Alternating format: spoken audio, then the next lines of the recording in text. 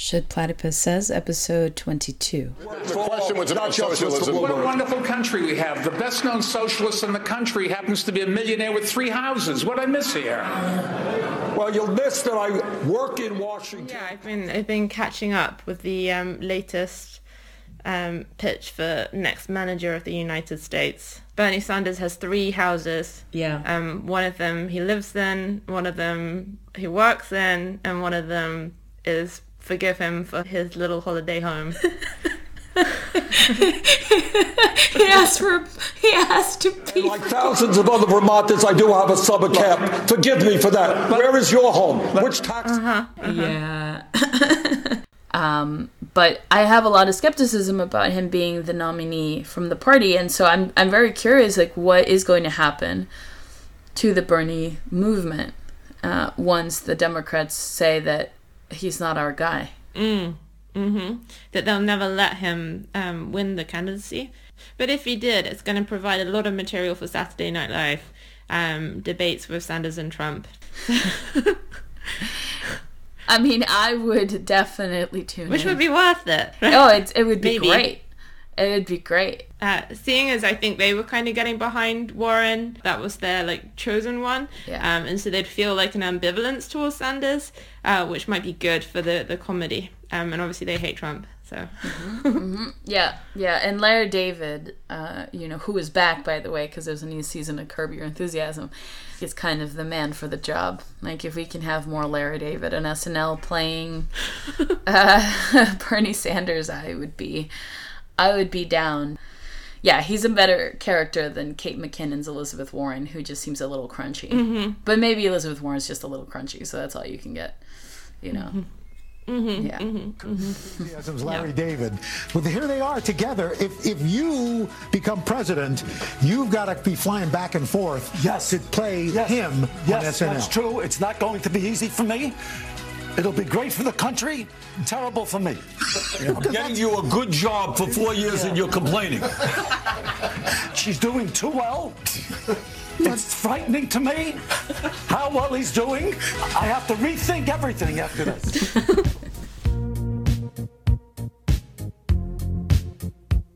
Welcome to another installment of Shit Platypus Says, the commentary on the left. This episode of SPS comes in 2 parts. First, Sophia and I take up the recent episode of The Dig, a podcast from Jacobin Magazine. The Dig recently recorded a live event on the Bernie 2020 campaign in Cambridge, Massachusetts, featuring Jacobin founder Bhaskar Sankara, as well as assistant editor Alex Press, and they discuss what the Sanders presidency would mean for the American left today. We play some clips, discuss, and ask some critical questions about the Democratic Socialist of America's political strategy for socialism, and in general, what Jacobin has to say about Bernie Sanders 2020. On the second part of the episode, we reflect on the first Platypus German conference in Leipzig this past January. Our members join us to discuss the crisis of neoliberalism and the paralysis among the German left. The segment includes our Vienna member Jim Kallenberg and our Leipzig organizers Clint Montgomery and Henry Mitko. Last but not least, the Platypus International Convention is happening in Chicago, April 3rd to the 5th. Mark your calendars.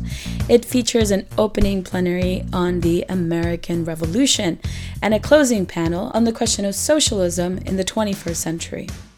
With speakers representing traditions from democratic socialism, Trotskyism, Maoism, radical liberalism, anarchism, all the isms, all there on April 3rd to the 5th. Okay, here we go.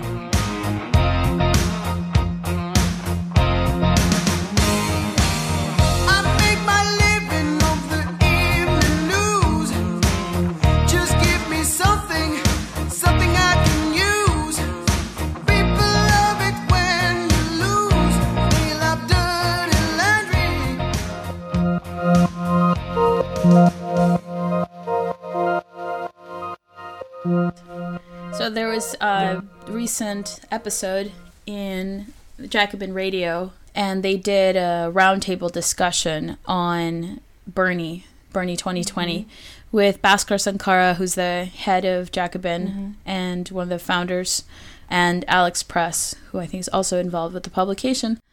And they recorded it on the night of the Nevada caucuses. And they're just, touching base about what Bernie means for the left and why call for Bernie Sanders and the next steps, really. A lot of it was about the next steps. And we're here to debunk the historic opportunity of Bernie Sanders for Jacobin Magazine. We're just going to throw some cold water. Throw some cold water. Bring in some sobriety. Yeah, we're going to have a listen.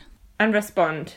And see what Jacobin and the Bernie Sanders left make of this quote-unquote historic opportunity and see what that's about. I think one important thing to remember is that democratic capitalism in most countries around the world that have those systems hasn't actually been able to prevent the left from getting into power.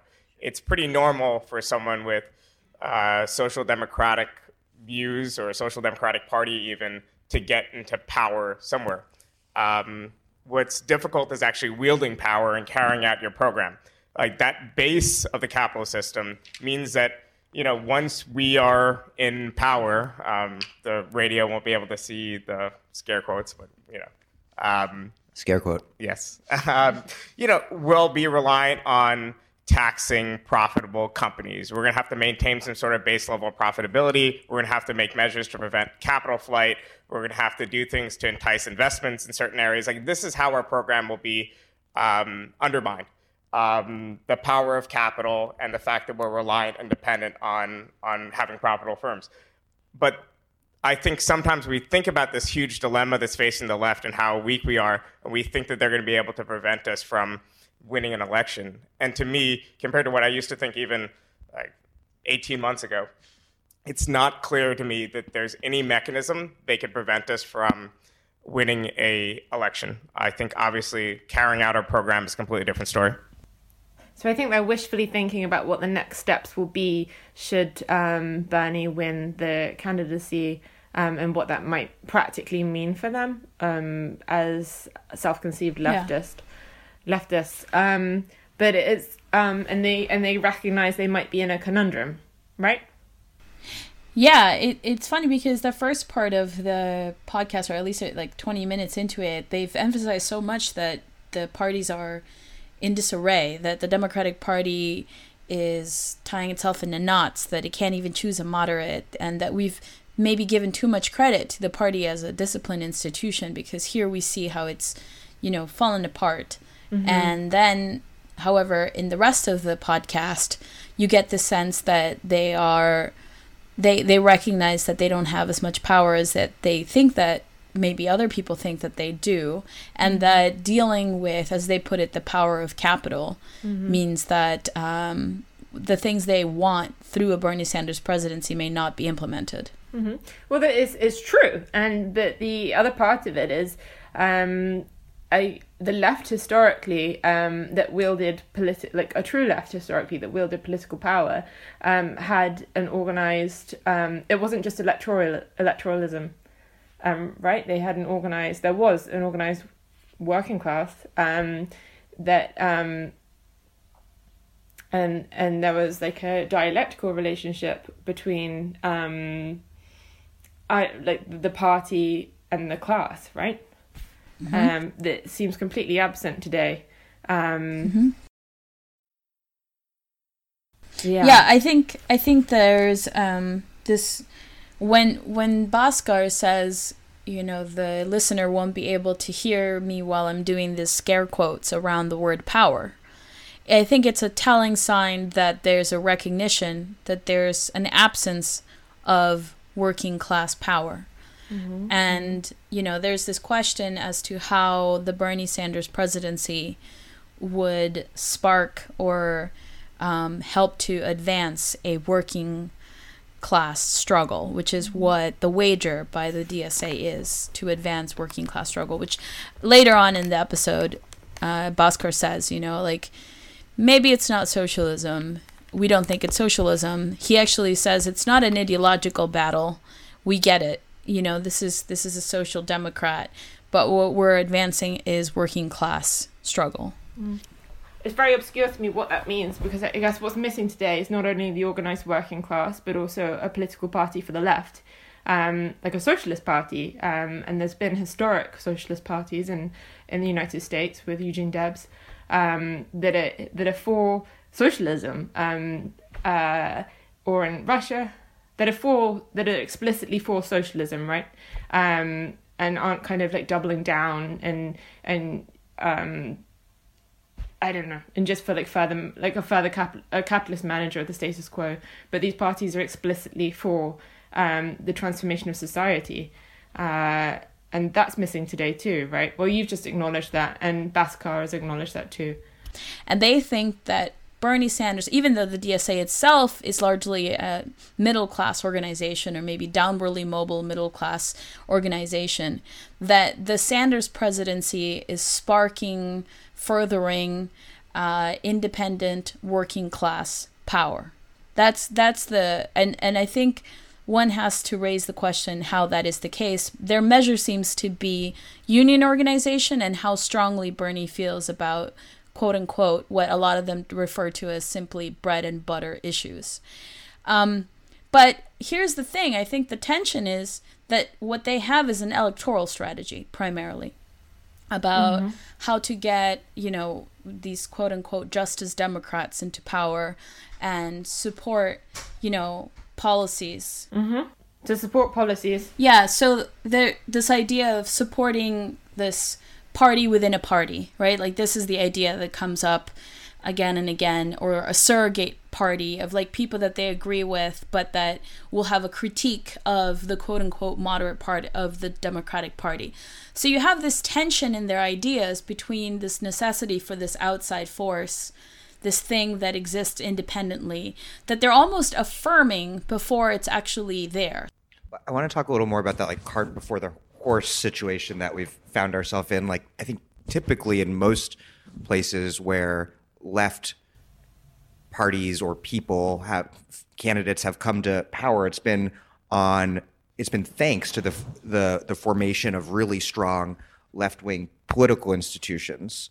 And what we have here is potentially a president, like potentially we're going to have a left-wing president without those institutions in place. So how do we kind of like use the Sanders presidency, if God willing he wins, to kind of reverse engineer that process? Obviously it'd be better to have the horse before the cart, but it's like too late, and this is a historic opportunity that we can't pass up. But like, how do we do it? It's a great question. I mean, and so the sort of slogan I learned when I was first coming to the left, this that the Democratic Party is the graveyard of social movements, right? And I think often that is true historically. And so we find ourselves, I mean, I'm the first to admit when I've been shown to be apparently quite wrong about things. And so, I mean, it's that Sanders has actually opened up space for working class reorganization on a mass scale. I think it's, we don't have a mass movement of the sort that we actually need. We're nowhere close to that as far as the labor movement goes. It's an extremely disorganized country as far as working class politics go. But it is true that Sanders is actually opening up space for that, and in a way that, again, like I did not foresee being possible. What it actually looks like to then say, okay, we find ourselves in this thing that, most of us thought was not possible and not sustainable. And certainly it's not easy to evoke discipline on someone when you don't have the muscle in your institutions to do that. I think part of what's exciting about Sanders is that actually, as if we have a president who's sort of cheering on working class organizing, who, whether it's, he's shown it in the campaign, whether it's been sending his volunteers and his supporters to strike lines, to picket lines, whether it's the idea of him actually calling out bosses personally who are in disputes with their workers. I mean, this is a way that you actually can imagine that the idea of the Democratic Party is the graveyard of social movements. It's actually the exact opposite is what's going on with Sanders right now. I see it all the time with workers who are organizing in their workplaces, that actually Sanders provides a hook for them to be able to start talking. So I guess she's acknowledging that there isn't like a mass labor movement, and there's a realization of this, but she's still kind of getting behind Sanders because he's for the picket lines, He will criticize the boss, this kind of thing, for like the working class, whatever this is. But in and of themselves, I guess like strike action or picket lines, this kind of thing, then they're not revolutionary in and of themselves as a tool, but could be utilized as a tool for the left. A true left. It expresses like a discontent with capitalism, but it's not being taken up or used by a true left. Sanders is just proposing like a different kind of capitalism, right? Like a more progressive kind of capitalism that will somehow maybe like work to ameliorate some of these discontents, but it's not to do with the left. And so it seems very opportunistic to me to be kind of tailing Sanders as some kind of potential for revolutionary force. Well, I think we have to be clear on what they're saying here in terms of what the goals come out pretty well in this little roundtable discussion. It's not socialism. Mm-hmm. They really explicitly say it. Really, like they say class struggle. That's what this conception of this is. So everything is about whether or not this is advancing class struggle as the quote unquote precondition for politics and a left politics to happen, wherein potentially there could be a struggle for socialism. And when I conceive of what Sanders is doing, I don't conceive of it as a democratic socialist ideological project. I conceive of it as a project to expand and revitalize class struggle in the United States. And I think our battle is not to revive socialism necessarily, even though obviously I think that'll be a byproduct, as an ideological current. Again, that makes more sense for like our particular project and socialist media. But the broader struggle is to revive the basis of class struggle in the United States. So when they say that Bernie is for the working class, she spells it out, Alex spells it out. She says, they're sending their staff to the picket lines, and Sanders is calling out the bosses. And now the workers that are organizing have something a hook, as she puts it, to organize other people to be against the bosses. And this is what they imagine that's going to like shift the political landscape of the United States. They want to be for Bernie on the basis that through being for this electoral strategy of putting this man in power, you could spark class struggle. This is their Stalinism. This is the undigested Stalinism of the DSA. Right? These workers out there. So it's not like they themselves are organizing the workers, although some of them are involved in perhaps union struggle.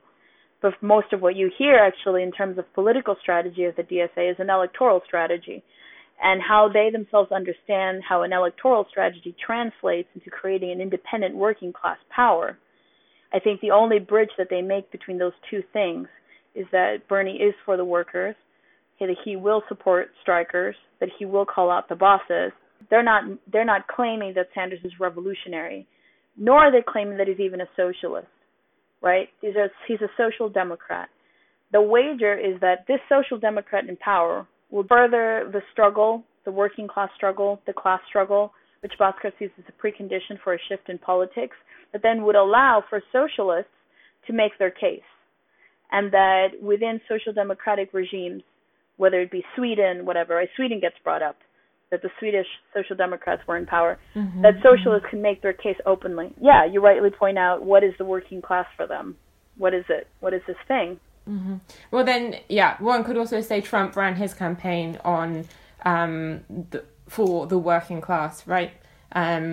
Make America great again. It was on jobs, on trade, on getting people back to work off the slops of benefits. Absolutely. Yeah. And so it all kind of, although they maybe Trump and Sanders have different like tactics or whatever about how they're going to be for the workers, it all kind of blurs into one. Like Medicare for all in and of itself is not like necessarily a demand for the left. It's just a remanagement of Bonapartist society, whether you pay for healthcare through privately or whether the state subsidizes that, money gets moved around. It's part of the history of the left insofar as it's part of a kind of social democratic imagination of, the state acting as a mediator and ultimately in a way of ameliorating civil society conflicts between classes.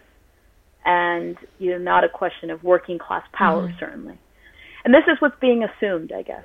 there was that young woman in the Q&A. I spend most of my time thinking about scenarios endlessly of what could go wrong. And then I canvas and I feel much better. You wonder about that existential dread that is felt by that person when she's asking herself these questions. What is it possible to do, within a Sanders presidency? And then she has to kind of go canvassing for her is a way of like relieving the crisis.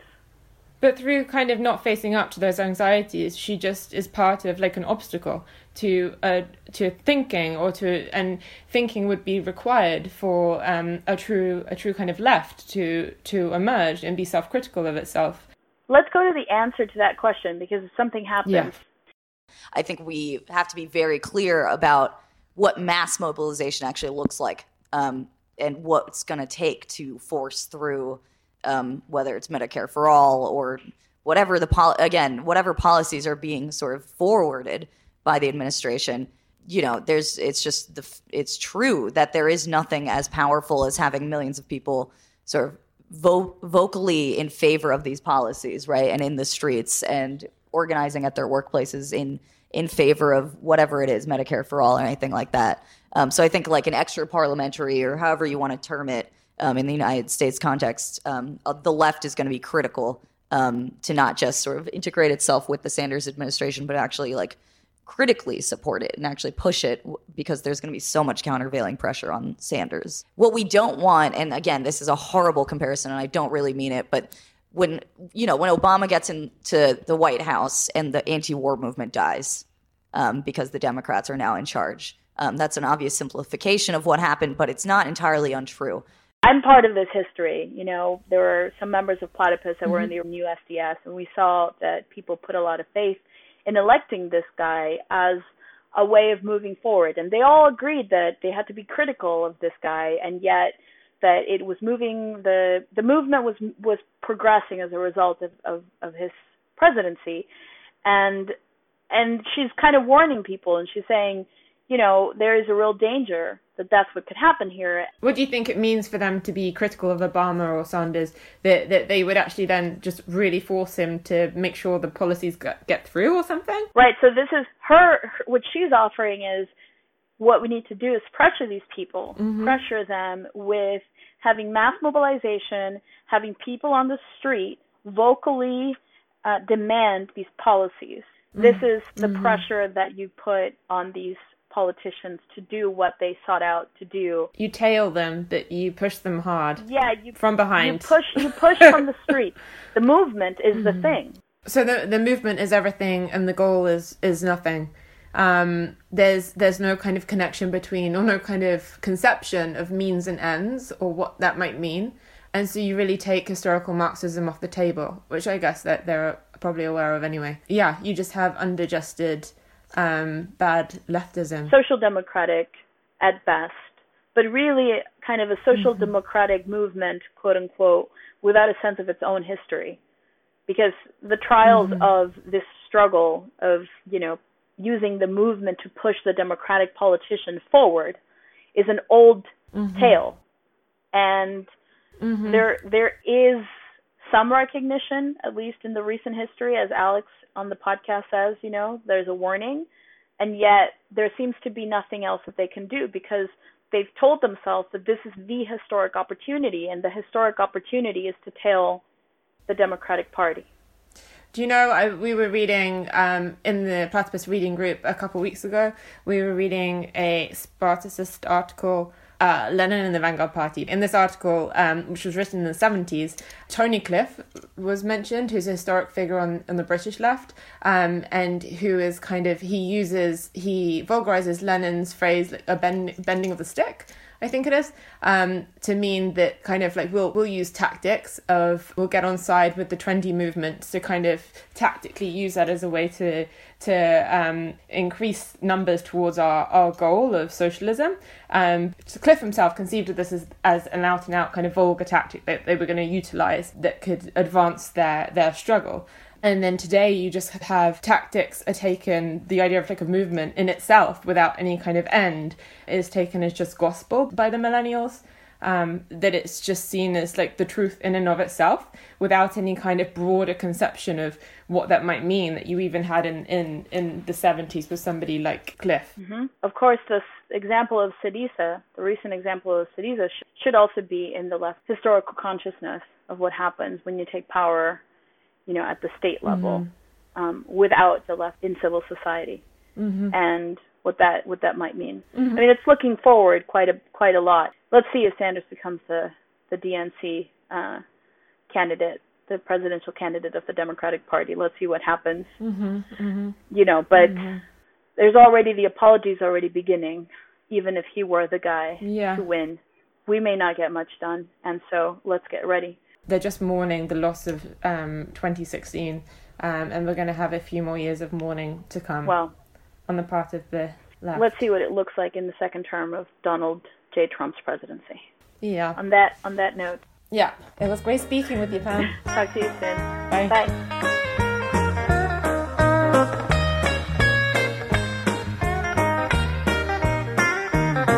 Yeah, I'm a good loser, born to be that way.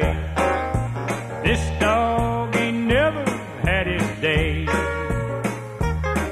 Yeah, I'm a good loser, so don't worry about my pride. Leave, don't look back, you can't see my hurt inside.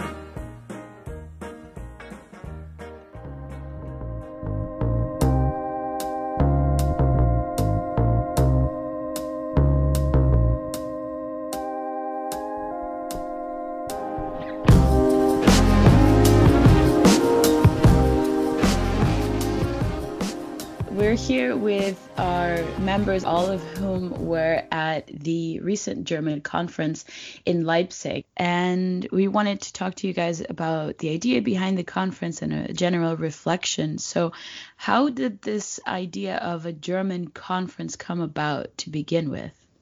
So the idea was to get the German chapters better connected and to spark new initiatives inside of the organization, to just have a conversation in German language, because there's various other conferences that the organization does, but we never had a German language one. And as the German chapters and the German platypus section is growing, we decided to make this conference. So inside the organization, there's a lot of discussion about the crisis of neoliberalism and like post-neoliberal phenomena as Trump and Boris Johnson and Brexit and all these things. But we thought that we could have a conversation that is more centered on the specific German case, talking about what's going on in Germany. How does the crisis of neoliberalism manifest in Germany? And to really bring that out, we can really see how the crisis of neoliberalism has first manifested itself with Syriza, Podemos, and then Brexit and Trump. And we wanted to gain a sort of hegemonic position in terms of what is actually the left saying in Germany in terms of how this crisis is playing out within that reflective stance. What were some of the panels that you hosted at the conference itself? We had 2 panels that were based on the question of this moment of change, namely, if the past 40 years of neoliberalism are in crisis, what does that actually mean for the actual development of politics within Europe? And the 2 panels that we chose for that then were, on the one hand, democracy in the left, and then the other one was posing it just very simply point blank, namely the crisis of neoliberalism. I'm just wondering if you could quickly fill our listeners in on how the crisis of neoliberalism is taking form politically in Germany. Mm-hmm. So, for instance, in the UK, you've got like Corbyn and Johnson, and in the US there's Trump and Sanders. Yeah. What's been going on with the so-called left in Germany?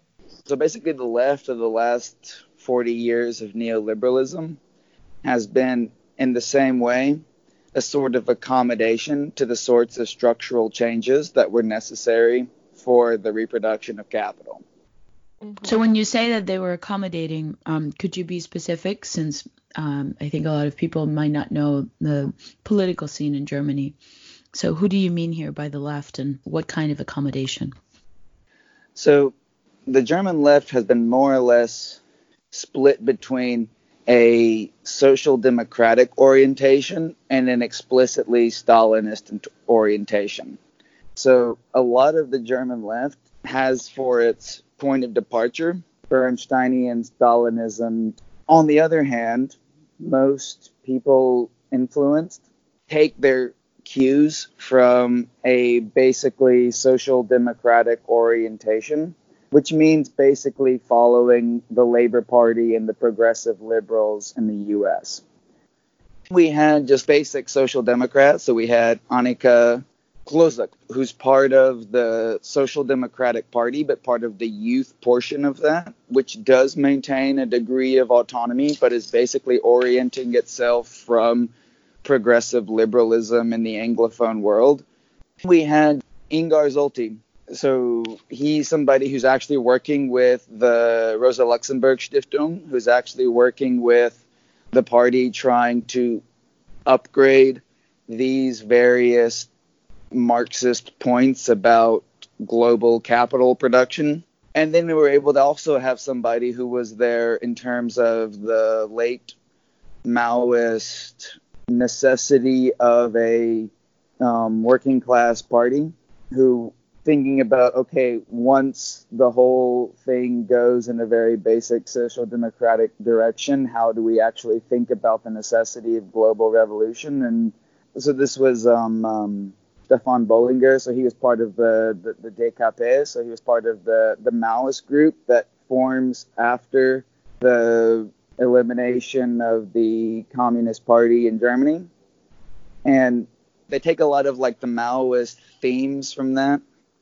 And then we had an anti-German, and the anti-Germans are a unique case because they actually emerge from the failure of the left, and they do try to orient themselves around that after the collapse of Stalinism. What does that mean? Meaning what kind of political positions? How would they differ from a social democrat? The basic point of the anti-Germs is that Germany was supposed to realize the world revolution, but they didn't, and instead they had the Holocaust. They take that very seriously. Okay, so I just want to recap, because I'm afraid that we're going quite detailed, but I think the reason why we're going quite detailed into the political perspectives that were represented on this panel is because you're kind of bringing it back to this question that Sophia posed, which is, what does the crisis of neoliberalism look like in Germany?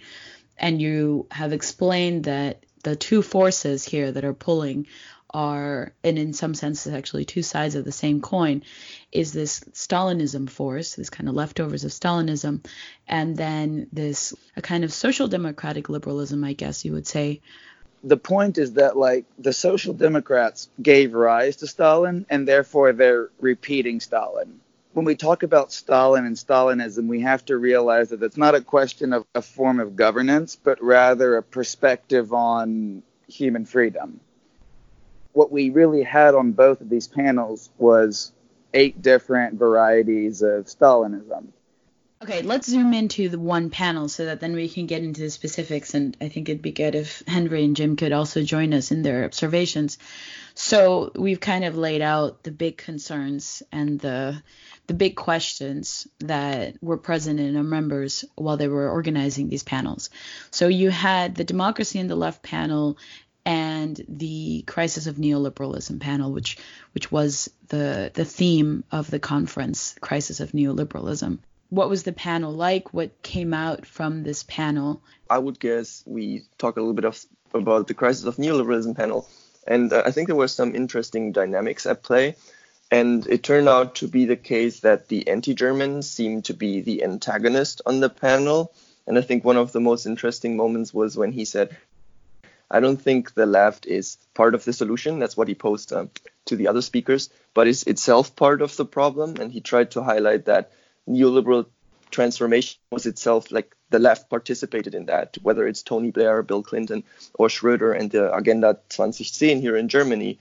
So this is something he tried to highlight. And then he said, so what we are seeing right now is like the dissolution of the welfare state. And all we can do right now, and he was very explicit on that, is trying to preserve what's left over from the welfare state, and this is what we got to stick to, and we got to find a politics that is adequate to this task.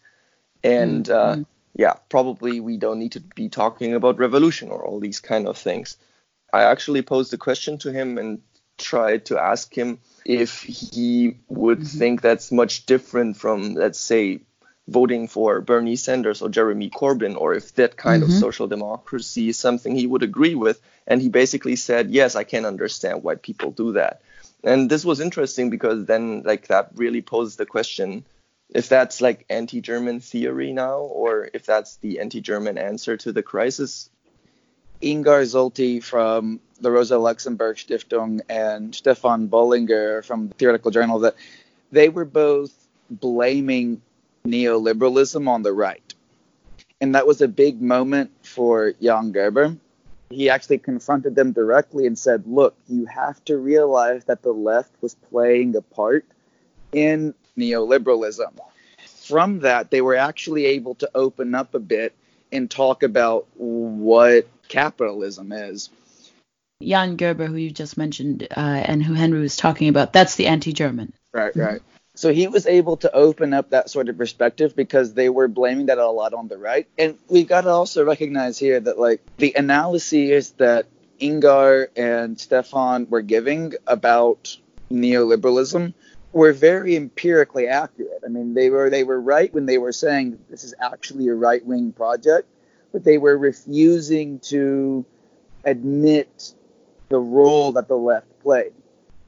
Gerber, in an interesting way, he was trying to hold an open position there, but then he came to identify right wing with freedom and left wing with equality. Yeah, I think that actually remained very unclear. So he basically tried to root the current crisis in the Cold War era, saying that we had this opposition of values, the opposition of capitalism and socialism, freedom and equality. And like with the dissolution of the Eastern Bloc, with the dissolution of like industrial labor, this party system itself would dissolve. And so he brought up Italy as an example, where he said like the Democrats as well as the Communist Party already like dissolved in the 90s. In the German case, that would have been different, because there was this inner German split between Eastern and Western Germany, and that's why it would not have manifested so much in the party system itself. So he sees the current crisis of the political center, if you will, as a delayed effect of this coming to an end of the Cold War era. He located the crisis of the present party system in the age of industrialism itself. Like, he basically said that, like, this entire party framework is within the terms of the Industrial Revolution, basically. And so the entire party system is tied to this Industrial Revolution framework. Like, how do we mediate, generate, expand that? And he said that, like, that's no longer the framework, that's no longer the adequate thing, but that he was completely unwilling to talk about what would actually look like post that. Jim, I'm wondering if do you have any reflections on the crisis of neoliberalism panel, or what struck you? Yeah, sure. Especially as Clint, you mentioned the question of the perspective of a crisis of neoliberalism. And I found it interesting that none of the speakers really mentioned neoliberalism as a phenomenon of crisis. So everybody saw neoliberalism as a kind of right-wing phenomenon attacking society, attacking the welfare state and the achievements of working class and left politics. And everybody took the perspective of fighting this attack on society, on the achievements of the working class. There was no position. Like, normally if you see something as a crisis, then there is, of course, a problem in the status quo, but also the possibility of going beyond this crisis and of a positive solution, revolutionary solution of this crisis. And I found it quite symptomatic that none of the speakers posed the question of neoliberalism as in crisis, and for that as a chance to overcome neoliberalism. I felt reminded of the cop from South Park. Every time there's a crime, he just says, "Move along, people, nothing to see here. Move along." People, move along. There's nothing to see here. This is just so. Instead of solving the crime, he sees his job in covering it. And that's what all the panelists did. They explained kind of empirically from the position of capital neoliberalism, as if everything went in the normal Marxist way and nothing has happened, nothing to see here, just move along as if nothing happened. And I think like the opposition, as you called Jan Gerber, the anti-German, as the antagonist, his only antagonism was in being honest about this lack of perspective. As he said, the only thing we can do is being conservative towards the welfare state. While the others just described leftist fights, trying to defend or resist the attacks by neoliberalism. Jan Gerber also said, like, we have to stay with the welfare state, but he called it, very honestly, being conservative. And none of them, also not Jan Gerber, so in this part he was not an antagonist, but the same direction as the other speakers, none of them posed the question of going beyond neoliberalism. So seeing it as a crisis that has to be solved revolutionary. So no one on the so-called left is prepared to lead a transformation of society beyond the crisis that is capitalism in its various forms. No, none of them. This was, of course, symptomatic and also in all the conference, and I think it's in most of the platypus panels that there are representatives of larger or smaller organizations of the left, and none of them is able to present propositions how to change society within the associations or organizations they are part of.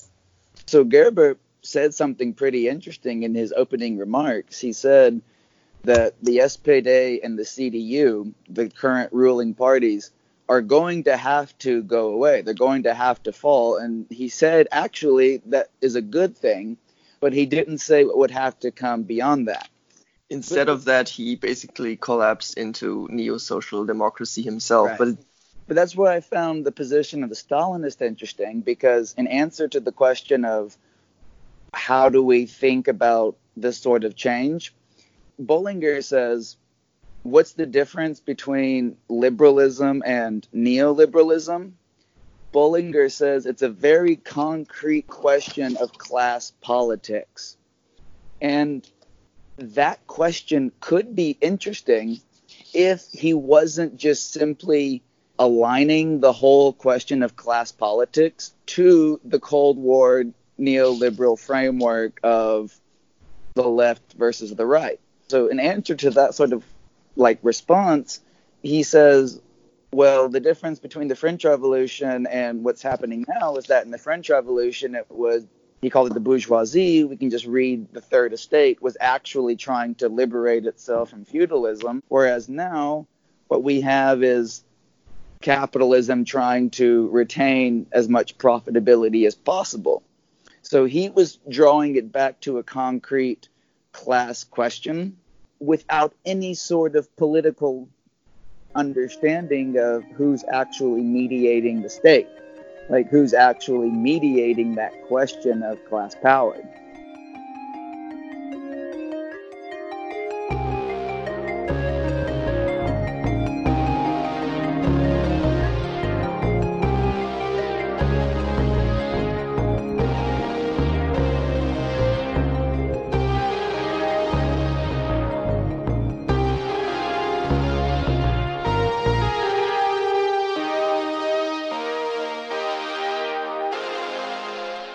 Another thing that really lurked over all these panels was the question of, if we came to talk about what is post-neoliberalism, everyone seemed to have this fear of an authoritarian transformation. I'm not entirely sure about Jan Gerber, but he at least also said the current party system is falling apart if we come to talk about the CDU and the SPD. And I think that was one of the most frustrating things, because if we come to look at the things that just recently happened in Thuringia, it's actually the AfD that's benefiting from claiming democracy for itself when parties try to undo elections because they're not satisfied with the outcome. So that's something that was there in all these panels too, especially the one on democracy and the left. And what I found most frustrating about that one is that we really just had 3 various versions of the same argument, which was, okay, unite and fight the right. And that was really, I don't know, that was like frustrating for me at least. What was the frustrating? That it was kind of boring in trying to... Yes, it was boring, and the panelists were extremely repetitive. So that was kind of frustrating in terms of, did we learn anything here? That was the question that haunted me at least. Jim, did you want to jump in? Yeah, I think especially on the question of boringness, emptiness, and learning something, in the first panel on democracy, I have a kind of different view, especially from the perspective of Platypus.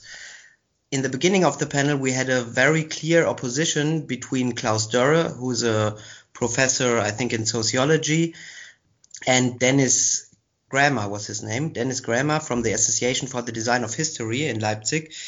And they had at the beginning a very clear opposition of a pro-democracy and an anti-democracy position. So Klaus Dörre, the professor, took a pro-democracy position, claiming that we have to democratize companies and develop basic democratic structures in every institution and stuff like this, while Dennis Grammer from the Association for the Design of History claimed that at the moment we wouldn't win in terms of democracy because people are not socialists.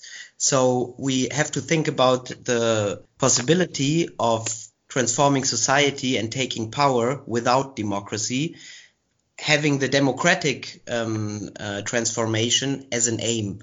And so they started to argue about their interpretations of Rosa Luxemburg, where Klaus Dörre posed that Rosa Luxemburg criticized Lenin for being non-democratic, while Dennis Grammer said, at first we don't have to be democratic, but in the end we have to be democratic, when revolution kind of already happened. And I think this was in the beginning quite interesting because we had a clear opposition of a pro-democratic and anti-democratic position, while Stefan, our member of Platypus, who jumped in the panel because one of the speakers couldn't come, while Stefan held the position of criticizing everything.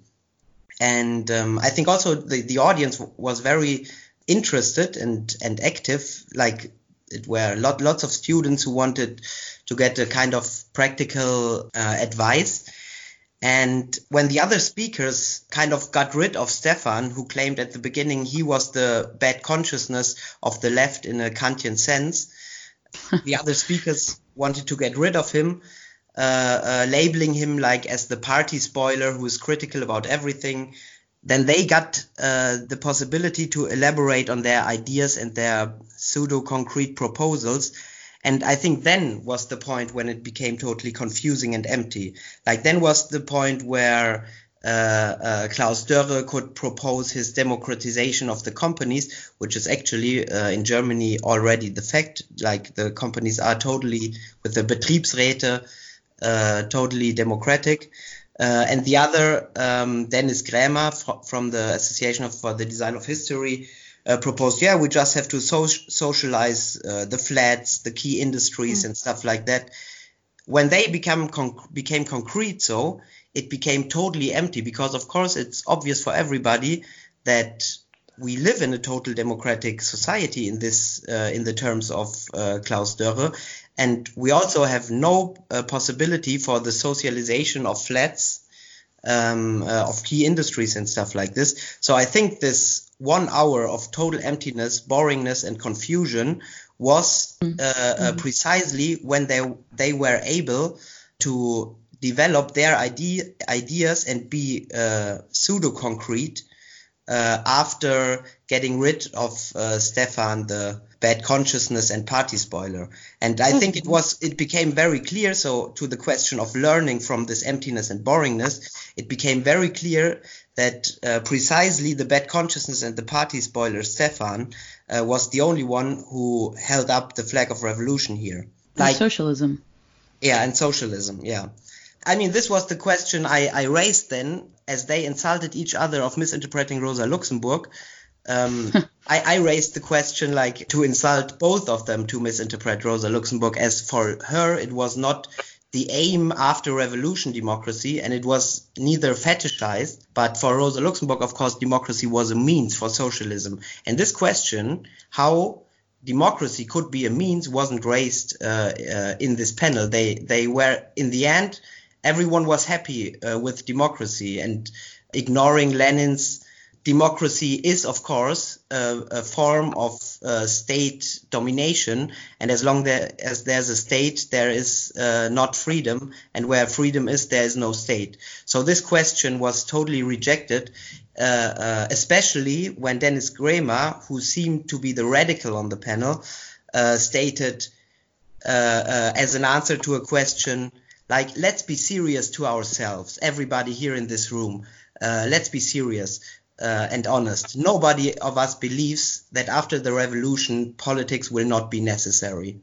So he rejected the possibility of making politics, and that is domination, unnecessary. So it became clear in all this confusion, emptiness, and boringness, it became very clear that this boringness comes from rejecting revolution, while Stefan's bad consciousness and party spoilerism is the flag of revolution. I wanted to ask you what this means for the future of Platypus in Germany, and specifically Platypus in Leipzig, which Leipzig hosted this conference. And what was the mood like? Were people interested in Platypus? What do you think this signals for us moving forward here in Germany? We had like a very good turnout for the whole conference. It took a lot of organization beforehand, and we tried to get people coming, and that worked out very well. So we had about 100 people showing up at the Crisis of Neoliberalism panel, and there seems to be a lot of interest in having these conversations. And even the venues we talked to, which we approached for doing this events, were really happy in doing so. And I think Platypus might be capable of filling up a void here. So we try to curate these panels in a way that somehow challenge each other. And I think that worked out very well, especially with the Crisis of Neoliberalism panel. There's certainly a ton of organizational potential because there is a theoretical deficit that Platypus is certainly fulfilling. And in terms of that theoretical deficit, I would just point to one other sort of aspect. The question of the role of bourgeois parliamentary democracy was actually posed several times on that initial panel, but it never gained a specificity in terms of what this question of bourgeois political democracy means for the actual question of social revolution. You think that it reveals an absence? Right. So like Klaus Dore says at the very end, I mean, he would be on the other side of the barricades in the 1918 revolution, that he would have preferred that we have a bourgeois democratic republic as opposed to a workers' revolution. And this sort of question got asked 3 times on the panel without any sort of actual concreteness about what the function of the bourgeois parliamentary democracy state apparatus is for. I was very glad about the audience in Leipzig because every event was packed with people, young people, mostly students, and people were very interested, asked questions, and we had great discussions after the panels. The conference showed that Platypus was a place to really discuss also critically the issues of politics, because people want to do politics, really. As Platypus, we want to do politics, but we have to be serious about the impossibility of it. And I think in the coming 5 years, we will really experience the death of the Marxist left, at least in the youth. Like mostly all of the orthodox communist organizations in Germany died after the last split of the SDRJ.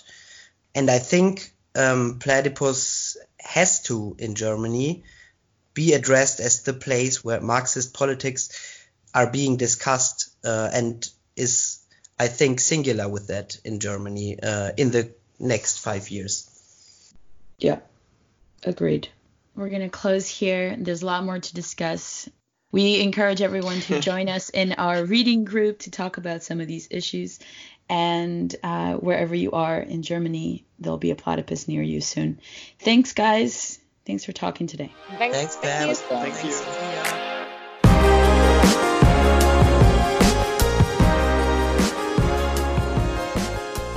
This has been a production of the Platypus Affiliated Society. Platypus is an international membership-based group that organizes reading groups, public fora, research and journalism focused on problems and tasks inherited from the old, new, and post-political left for the possibilities of emancipatory politics today. Platypus also publishes articles by thinkers and activists on the left in the monthly publication The Platypus Review. To contact, learn more about, or get involved with Platypus, and to access the entire back catalog of The Platypus Review, please visit us online at platypus1917.org.